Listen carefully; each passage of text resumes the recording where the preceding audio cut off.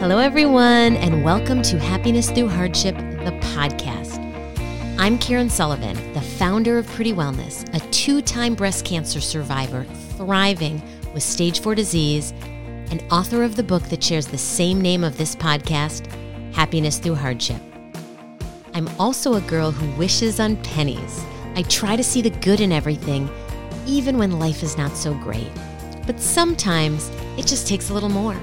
And this podcast will provide you with what worked well for me, success stories of people that have been through hard times, and simple suggestions that brought hope, resources, and connections. I hope you've been able to catch our recent episodes, including one with the sleep whisperer, Ingrid Pruer, who provides a ton of tips about sleep, stress, and self-care. Or last week's episode with veteran journalist and anchor Sarah Cody, who shares stories and suggestions on how to navigate the news, knowing that it's stressful for so many of us right now. Now, if you've liked these episodes or others, please tell your friends, and do me a favor, rate, review, and subscribe. Your efforts truly will help this podcast get ranked higher and thus get noticed. And now, for this episode, I am excited to introduce you to Dana Donofree, cancer survivor, patient advocate, fashion designer, and founder of Ana Ono Intimates. Dana and I talk about the sisterhood within those touched by cancer, or truly any mutual hardship. We pay a loving tribute to our dear friends who are the life of the parties, passionate trailblazers, and dynamic advocates for metastatic breast cancer research. Champagne Joy of Cancerland and Mediviver, and Dr. Rebecca Timlin Scalera of the Cancer Couch Foundation. Now, this is an intense episode with many tears, but also in the true spirit of these friends of ours, they would want us to have some fun too, and so we do just that. Dana is brilliant, bold, and beautiful inside and out, so please grab your favorite drink, get cozy, and let's get started.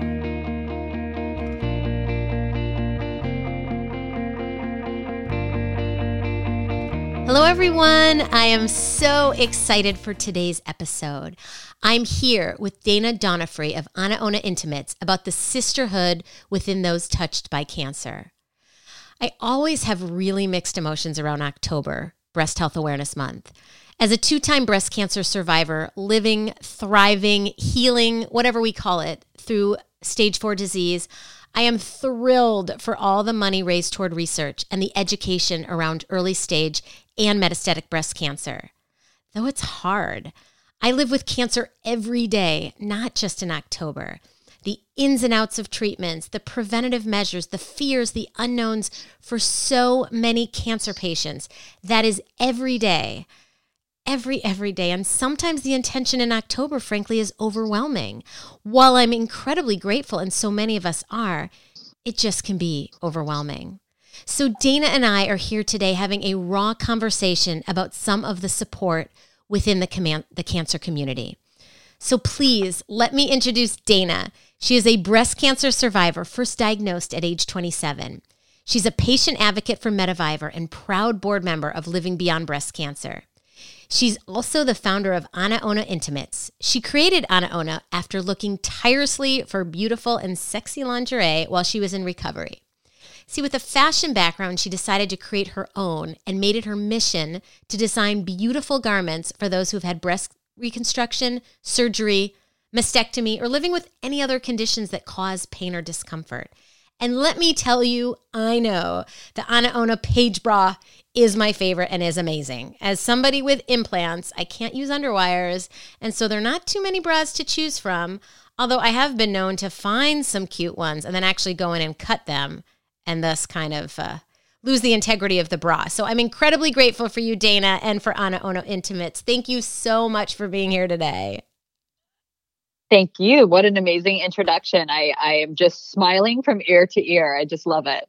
Well, I am so glad we met, and I can't wait as we get into more of this podcast to tell all the listeners about how we met. But first, Dana, will you share a little bit about your breast cancer story? Because I believe there's so much hope and help in knowing other stories. think it's very interesting because my breast cancer story is evolving and changing like many of us, but it started 10 years ago when I was 27 years old, about to turn 28. Had a planned wedding in Las Vegas to party with my friends. And the dreaded call from the doctor that changed my life came to me when I was out shopping for my honeymoon clothes with my mom and my soon-to-be mother-in-law. And it was totally earth-shattering. I mean, at 27 years old, 10 years ago, Right. I'll be completely honest. I don't think that we knew that young women got breast cancer. No, totally. I didn't either. Yeah, the world wasn't showing young women with breast cancer. I mean, my doctor told me I was 0.01% of women that were diagnosed annually. And, it was just really incredibly isolating and sad and lost. And I ended up with an early stage diagnosis, stage 1 HER2 positive, ER positive, with incredibly high Oncotype score. And a lot of bad things working against me. But I'm here 10 years later, and I thank the world that I get every morning to put my feet on the ground. And I think that that's what I get to do every day. So I know that in my life, living as a young breast cancer patient for 10 years, starting a business in the space, but also advocating and activating for different organizations and being a part of this community is just equally as important to me and how I'll live my life in the future. Well, and that's how I met you. I had heard of you, really, or I knew of you, I should say, for years, just through our mutual friends in breast cancer circles. I knew that you had hosted that first New York Fashion Week event, and it received all this global attention because these cancer survivors were walking down the runway showing their topless scars. And, to the world, that was like, whoa. I think to all of us in the cancer community, it really educated people like this is what breast cancer has done to our bodies. It shows no boundaries. And I think that's such a beautiful thing because I know that this was the vision of your friend who was friends with my friend, Champagne Joy, who is the founder of Cancerland. And I had heard, I never met her. And though my friend Rebecca Timlin-Scalera talked so much about her, she was this advocate, this educator, this color inspirational angel for metastatic breast cancer. But I mean, I want you to describe her because she was, this force with a kind heart. And I think her mantra was something like glitter as you go. Can you just shine a little light on who Champagne Joy was? Oh, God, I have chills all over my body. I know she is here with me right now, and she's telling me, do not screw this up. Oh, you won't. No, that was Champagne. Champagne Joy and I met. I spoke at one of my first public speaking engagements with an organization called Lifebulb, and Champagne Joy was there in the room. And Champagne walks into any room and demands your attention. It's not like she asks for it. She demands it.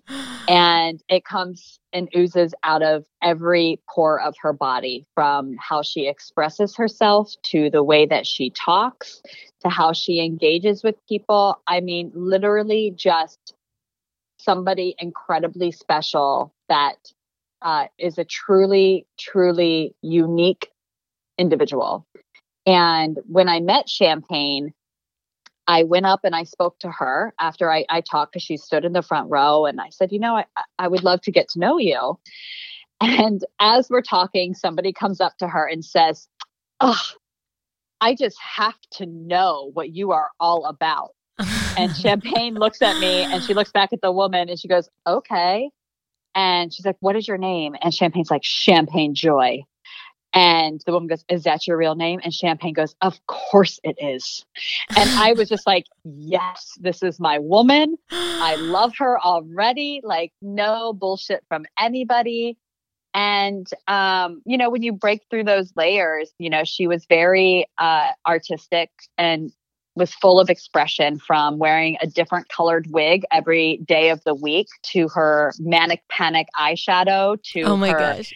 lips and Yeah. her face and just, knowing her loves and her passions, it all makes so much sense to me. But, in reality, like it was the way that she got people to pay attention. And listen, when Champagne Joy said something, you paid attention. And yeah, I mean, an angel for the metastatic breast cancer community is one thing. I mean, she paved ways and roads for us and had conversations that everybody else was afraid to have. And she taught me a lot. She taught me more about my breast cancer than what I had ever known. And I had already been a 5-year breast cancer patient. It's just, I am so lucky to have had her so close in my life and have gotten the opportunity to do something as crazy and outrageous as we did at New York Fashion Week. Well, I am so quiet because I'm sitting here crying because I had heard so many wonderful things about Champagne Joy from my dear friend, Rebecca Timlin-Scalera, who was also this passionate trailblazer. And she created, Champagne Joy spearheaded Cancerland and all this advocacy efforts. Rebecca created her own, the Cancer Couch Foundation. And she did that, like Champagne Joy from a hospital bed. And she made it her mission to educate the masses on the lack of funding for metastatic breast cancer. Now, here I was, 9 years having breast cancer before the stage 4 breast cancer. In my story, I never knew that 30% of people with early stage diagnosis that it could potentially return.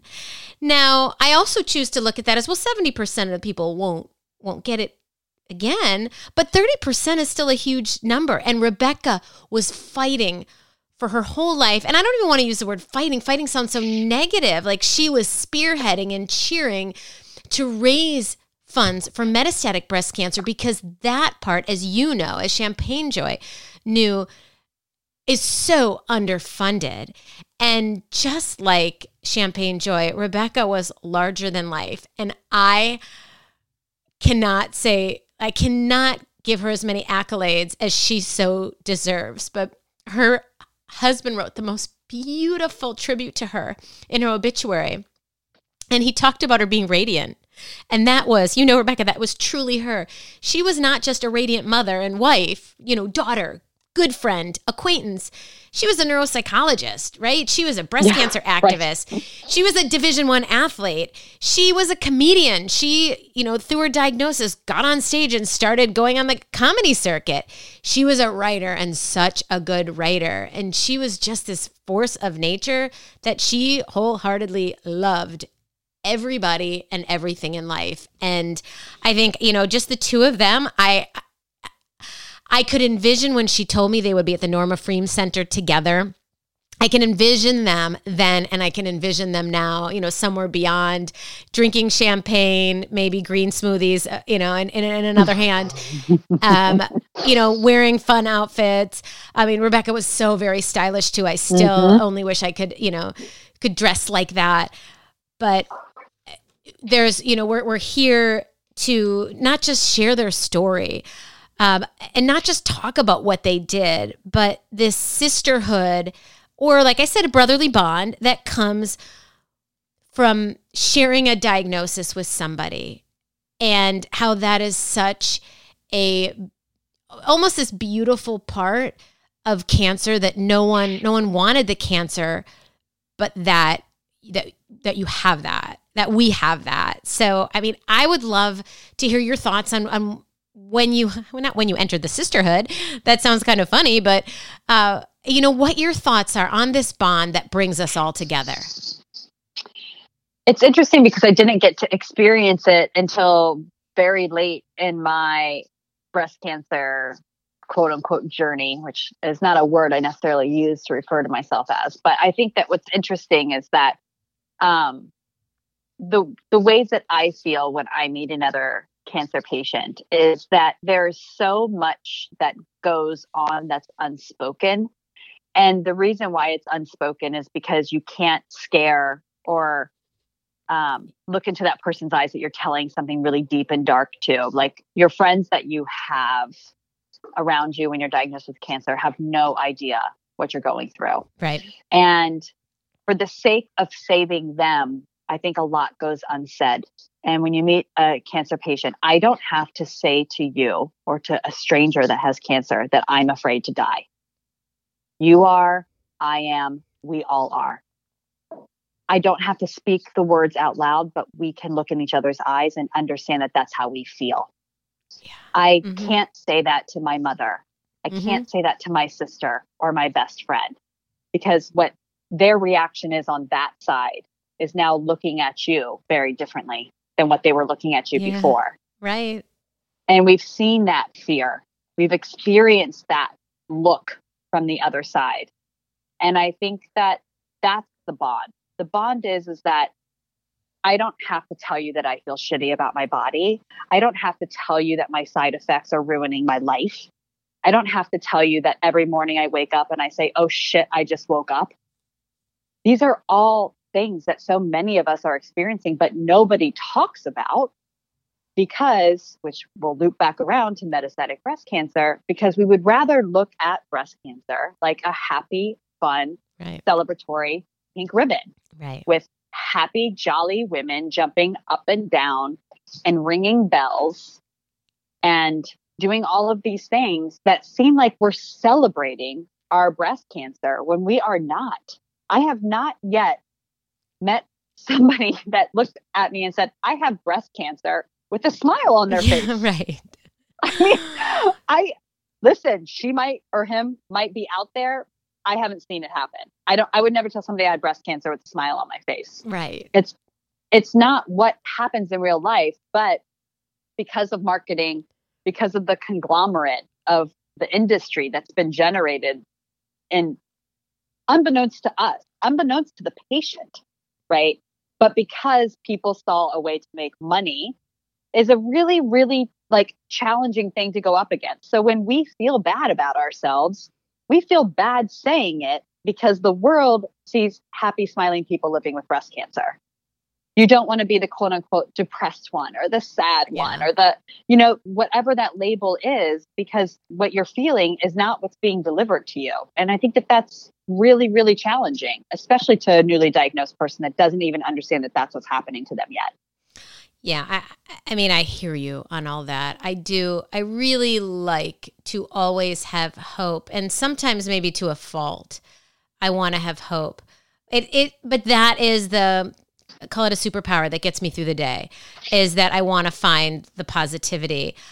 I have found early on in my journey, I mean, like you, I was so very young, so nobody that I knew was young with breast cancer. And mind you, I mean, I'm going to date myself a little bit, but this was 2004. And so we didn't all have smartphones. Right. And while there were some of these organizations that were out there, they didn't have apps. They didn't have the connectivity that we have now.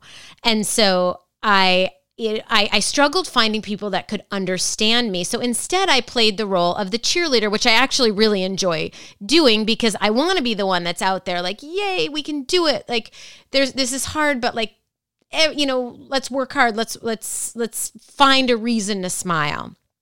And I think some people need that to get through the hardship of what they're actually going through in the moment.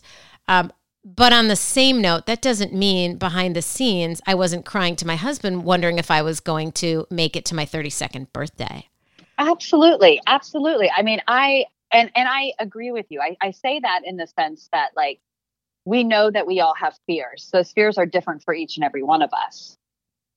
When we say our fear out loud, we're actually able to label it and identify it and then work through it. When we hide them deep into the pit of our stomach, we can't, right? Because we're not speaking openly about it. And I think that you and me both, 2010, I joke, I just transferred from MySpace to Facebook. It was not we are totally old.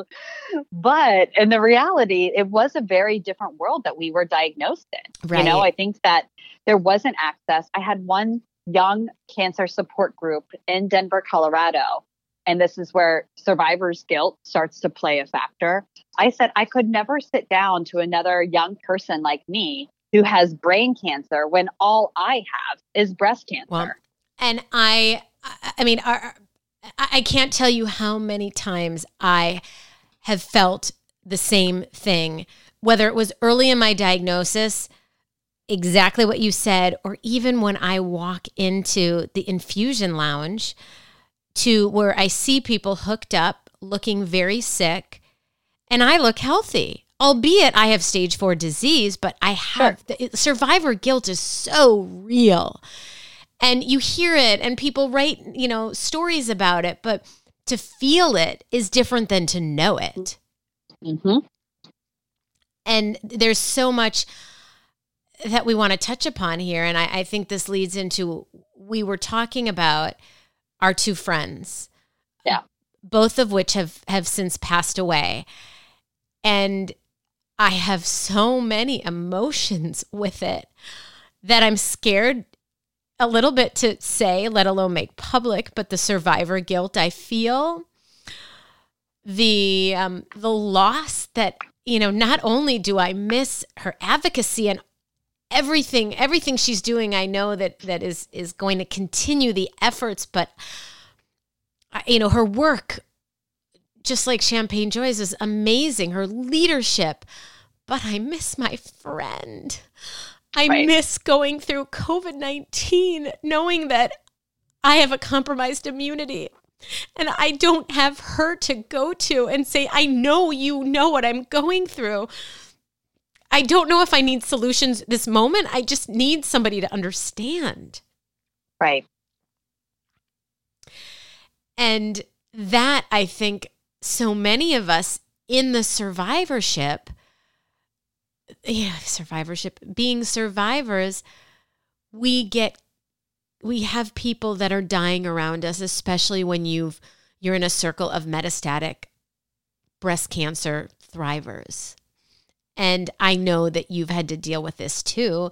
I don't know if you have wise words or if you want to sit here and cry with me about what is it that we do other than try and hold on to their thoughts, their missions, and the love that they shared with us.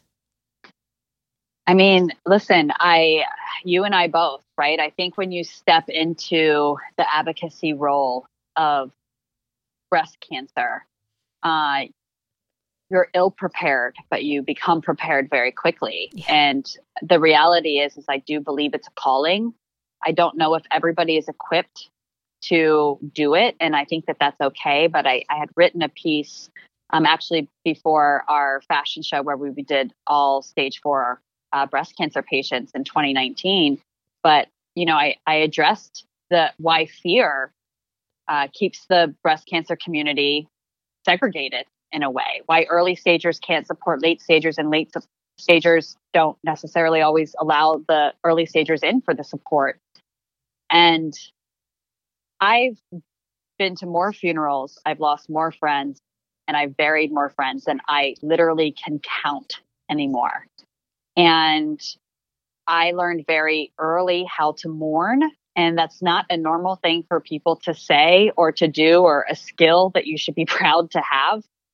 I feel like, the 100-year-old lady that has seen, her children potentially pass away and their children's pass away and their family's gone. They're like the last living member of that generation. You just keep going. And there's a reality to say that, death is real in the cancer community, and you understand that. But I also feel like you're right. Like, these are friends and people that are in my memories every, I think of my friend Jill Conley, who still is in my favorites list on my iPhone. Uh-huh. Because I can't erase her number. Uh-huh. Doesn't matter that she's not there to take the call, right? It's just, those are very real things that we deal with as you become the member that continues to keep going on year after year after year, if you choose to go into the advocacy role. And I think that this is what's the balance of finding how to be an advocate, but also how to manage that part of your life, because you will meet an early stager that will metastasize. We know that number is 1 in 3. Yeah. It's the reality for a third of us that are diagnosed. It's not a tenth. It's not a fifth. It's not 1%. It's a lot of us. And that's why I fight for metastatic disease. Sure, maybe selfishly in my mind, I know that my feet step into those shoes at some point of time in my life. And I want there to be as many options for me when I do. But in the reality, I know we can't fix what we have now, but we can improve it for the future. And that's what matters to me, and why I continue to fight this fight is that we have these incredible advocates like Rebecca, like Champagne. And when their voices are hushed because we weren't working fast enough and there weren't enough funds, it makes us that are closest to them work harder. And I think that that's the complex piece. I had a neighbor of mine a few years ago. I came home from yet another funeral, and I was just really bummed out about this one. It was just a friend of mine that was really close, and it was a beautiful funeral, and it was just sad and pissed off at the world. And she looked at me and she goes, "I think you need new friends." And I looked at her and I was like, that's when like your mom's motto, you don't have anything nice to say, don't say anything at all. Yeah. I just walked away and I went into my house and like started to throw things because I realized that how much of this world doesn't understand what we deal with on a daily basis. Yeah. And your answer to my, me missing my friend and being sad about sparing yet another friend was go get new friends. Wow. It's just, you see how much the world doesn't understand. And I think that that's what Rebecca and Champagne were really laying out, right? That was their legacy. Their legacy was like, nobody is talking about this, but we are going to. And it wasn't because it was easy. They both had the highest cliffs in front of them, and they just kept putting one hand, one foot in front of the other, and really, truly, like, I'm not even going to say paving the way, like digging the dugout. They started it. It all started with them. It started with so many advocates in that era because we had more access, less rules, more ability to educate and inform people. And that was just the beginning. And the intensity of it all in so many directions. I know Rebecca would countless times talk about how people are dying and we're dying, and she'd throw out the numbers because she was so good at that, and it would make people uncomfortable. And that's the point, is that they're being uncomfortable in the audience. Really, we need to result in helping save lives. Just because somebody's uncomfortable hearing the truth isn't a reason to not say it, because that's the only way. I shouldn't say only. That's probably the only way that we, as a society, as survivors, are going to be able to have a better quality of life or live longer, is through raising funds for metastatic breast cancer research. And when she opened my eyes to that, I was like, wow, why did I not see that sooner? And I remember the day that she texted me to say, one of our research labs at Dana-Farber is working on a protocol. If Ibrance, which is my chemo pill, stops working, here's the next line of defense. This is for you, Karen. Oh. I know.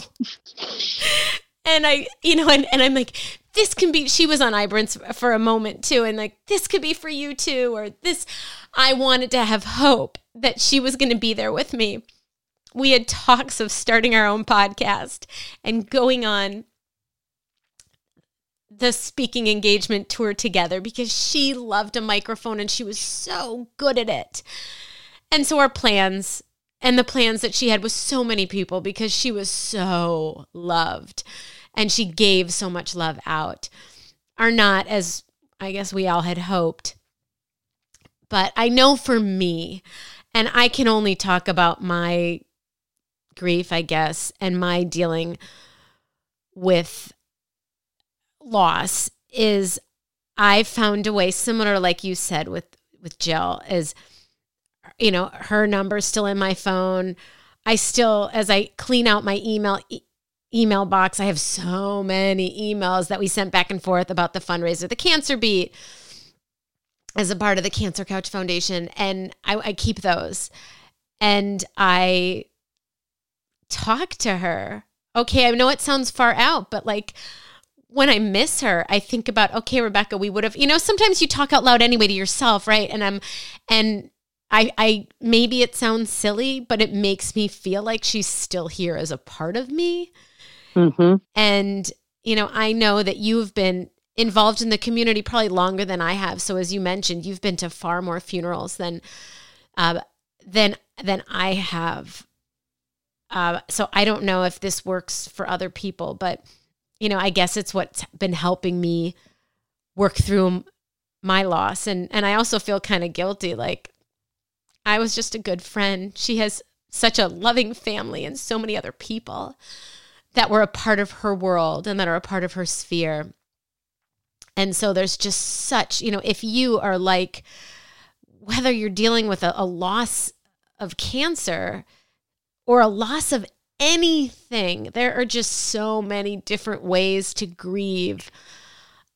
I don't know what to suggest, but I know what works for me, and that has been, kind of writing it out, speaking to her or to loved ones about it. I don't know what's worked for you. I think I pack away all of the positive memories, and I pack away the impact that my friends had made, either on me or on others. And I really I choose to remember those things. I think that's for me, religious or not religious. It's just, we're here on this earth for certain reasons. None of us know what they are. I have to believe that those were the reasons why they were here, and that their lives weren't cut short. It wasn't a negative thing. It was because something that they were here to do, they did it. And that was their cycle. And I just feel like there's moments in time that are identified in that space. And I'm just going through my head is spinning with like the memories of so many people. Right. And I just think about somebody like Champagne Joy. I mean, what she was able to accomplish in 5 years puts most people's entire lifetime to shame. Yeah, that's like Rebecca. Right. Yes. So you can't be sad about that. At least I don't want to be sad about that. I want to say, she did what she was supposed to do. And of course, could we all taken more from her? Yeah, we could have. But I think that the reality is like, we got what we got. And I'm just thankful that she made an impact on so many people and changed the lives of so many people. I mean, I remember her first Twitter war when, my God, when her insurance company wouldn't pay for the life-saving drug that her doctor was prescribing to her. She got them to give her the drug. After that, it changed the landscape of what patients were doing for their own self-advocacy. She said, you know what? You want to tell me no? Great. I got an army, and I'm going to descend that army on you. And she would. That has changed advocacy from the second she sent out that first tweet. I mean, that is what's so amazing about today's day and age, is that we have the opportunity to be an advocate or to reach out. We were talking about finding other survivors that you can connect with. When you were talking about the Denver group, they don't have to be here in your backyard. They can. And most hospitals or cancer organizations have local chapters that you can connect with, right? But you can do it through an online community. I know there's a woman named Susan who followed me on Pretty Wellness, and we started connecting because we both have metastatic stage 4 cancer. And then she ended up doing an event for Rebecca with the Cancer Couch. And since then we have become we have this very special bond. I met her first through Twitter. And so whether it's the support you're getting, or as Champagne Joy so beautifully or I don't know if beautiful is the right word, when she started the Twitter war, like she brought together her army and she taught us that you can be a patient advocate for yourself, whether you're in person or whether you're behind a screen. You just need to connect with someone or talk about it.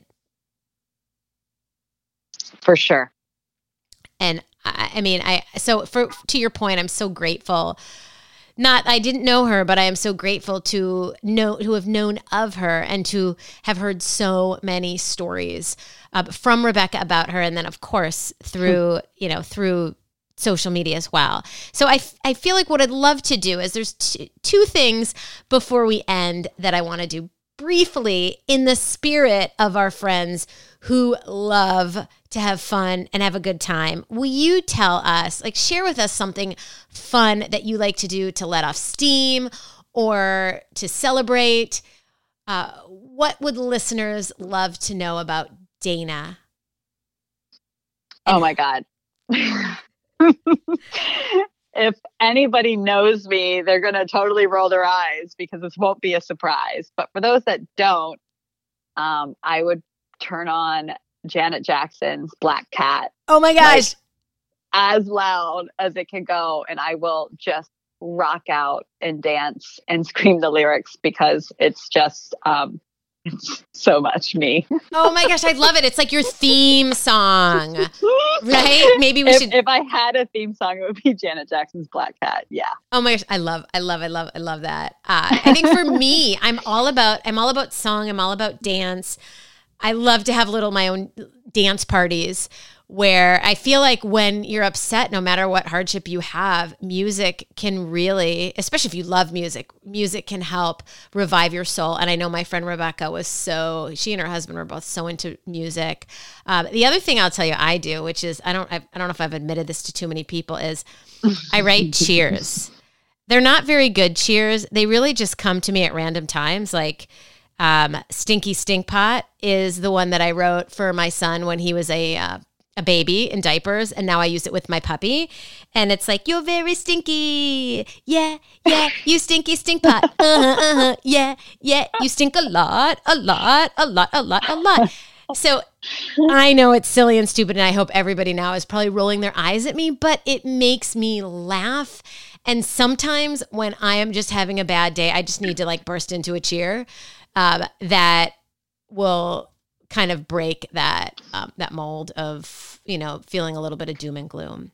So I love that. I'm gonna start cheering. I'm gonna take that with me, and I'm gonna just. Well, I'll teach you other ones. I've got Burpasaurus that I don't use that one too much anymore, but it's a really fun way, to laugh at yourself. And I find that laughing at myself gets me through. So I am so grateful you're here. I would love to end this episode with how we end most episodes. And this, I know has been a really special episode, which frankly, listeners, I was really nervous about because I wanted to be sure that I was honoring my dear friend, Rebecca, and Dana's friend, Joy, as well as Champagne Joy, as well as so many other of those breast cancer survivors, sisters, brothers, thrivers, whoever we may be. And so I'm sending big hugs out to all of you. We've all been touched by cancer. We've all been touched by hardship. So here's how we play. Would you play this grateful game with me, Dana? Yes. All right. So here's what we do. I do this with my son most nights. We spend a certain amount of time, and I'm going to say 30 seconds, just quick, to come up with a few things that we're grateful for and why. The most important part is why, because I could just sit here and give you a laundry list of things I'm grateful for, but I will start, and then I'll toss it to you, and then we'll wrap it up. How's that sound? Amazing. Okay. Go. All right. So ready, set, go. I am so incredibly grateful for my little puppy because he's a Cavapoo and he is so in love with me. He is so in love with me and gives me this. I've never had an animal before. And so I never knew what it was like to have that unconditional love. And he finally today learned how to run up the stairs. And it's because he heard me walking around up here. So, oh my goodness, that's 30 seconds. I only have one, but I'm still filled with love. So I'm tossing it to you. Oh my God, I love that. And I'm not piggybacking, but I was going to say that I'm super grateful for my morning belly rubs with my boy Hooch, who is a Ridgeback. And I love him dearly. I'm a super huge dog person. You are. I can know. Like not ever not have one in my life. It's just like so many. We could have a podcast about dogs. But I'll tell you, it's so funny because he jumps up in the middle of the night, 75-pound Ridgeback. He snuggles up with me in the bed. My husband hates it. And then the second I tweak or I move in the morning, as if I'm about to wake up, he pushes himself over, rolls onto his back, and sits in belly rub mode until I wake up. That is awesome. The reason why I'm grateful for it is because he's like my little moment of peace where I don't look at my phone. Yeah. I don't think about anything that's on the plate of my day. I just stretch and I give him his belly rub and then I scratch his legs and I stretch. So like I get a morning stretch by like giving my dog love. Well, so crazy. I can understand that now because I wasn't a dog person. I never had an animal. I was scared of most dogs. But now I understand. And like you said, I by accident sometimes leave my phone at home when we go on a walk. And it's maybe the most peaceful part of my day, right? Because I'm so present and I'm so connected. Mm-hmm. And guess what? We tied because you and I both had one, and it doesn't matter. I will always say I'm not really competitive. I'm competitive with myself. But it doesn't matter. I just love to be able to end my days with my son, and in this case, our conversation with something positive. And oftentimes when going through any hardship, cancer or anything, it doesn't have to be, or just day-to-day hardship, when we tap into gratitude, it gives us a tool to be able to find a little bit of joy during whatever journey we're on. So thank you so much, Dana, for having this conversation with me, for enlightening the listeners, and for all you listeners out there. There's so many resources and suggestions that we can give to you if you've been touched by cancer, if you've been touched by hardship and loss specifically. I will include those in the show notes because I want to make sure that you've got access to them as well. So thank you again, Dana. Thank you so much. And I just want to add that even though this conversation is heavy, it does come with light and love and energy of even getting to share these past and previous stories of our dear, dear friends. And knowing that metastatic breast cancer research is a seriously underfunded, underutilized segment of the entire breast cancer industry, where arguably 2 to 3% of the money given actually goes to researching furthering treatments for stage 4 metastatic breast cancer. So please know where your money is going. I'm sure you would also be happy to include places that are funding research to keep you and our friends and our loved ones here with us for one more day. Absolutely. Thank you so much. And there are 2 organizations that we are both so connected with. You are such a huge part of MetaViver, and they fund metastatic breast cancer research. And I'm a board member of the Cancer Couch Foundation, which also puts all their money towards metastatic breast cancer research. So thank you to all of you for listening, and to Dana again for being here today. Bye for now, everyone.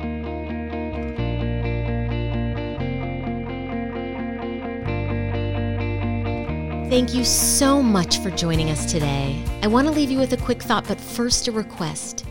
Please take a minute to rate, review, and subscribe. You leaving a review helps us with our podcast ranking. The higher we are ranked, the more people can discover our show. And tell your friends about us too. If you love us, they might as well.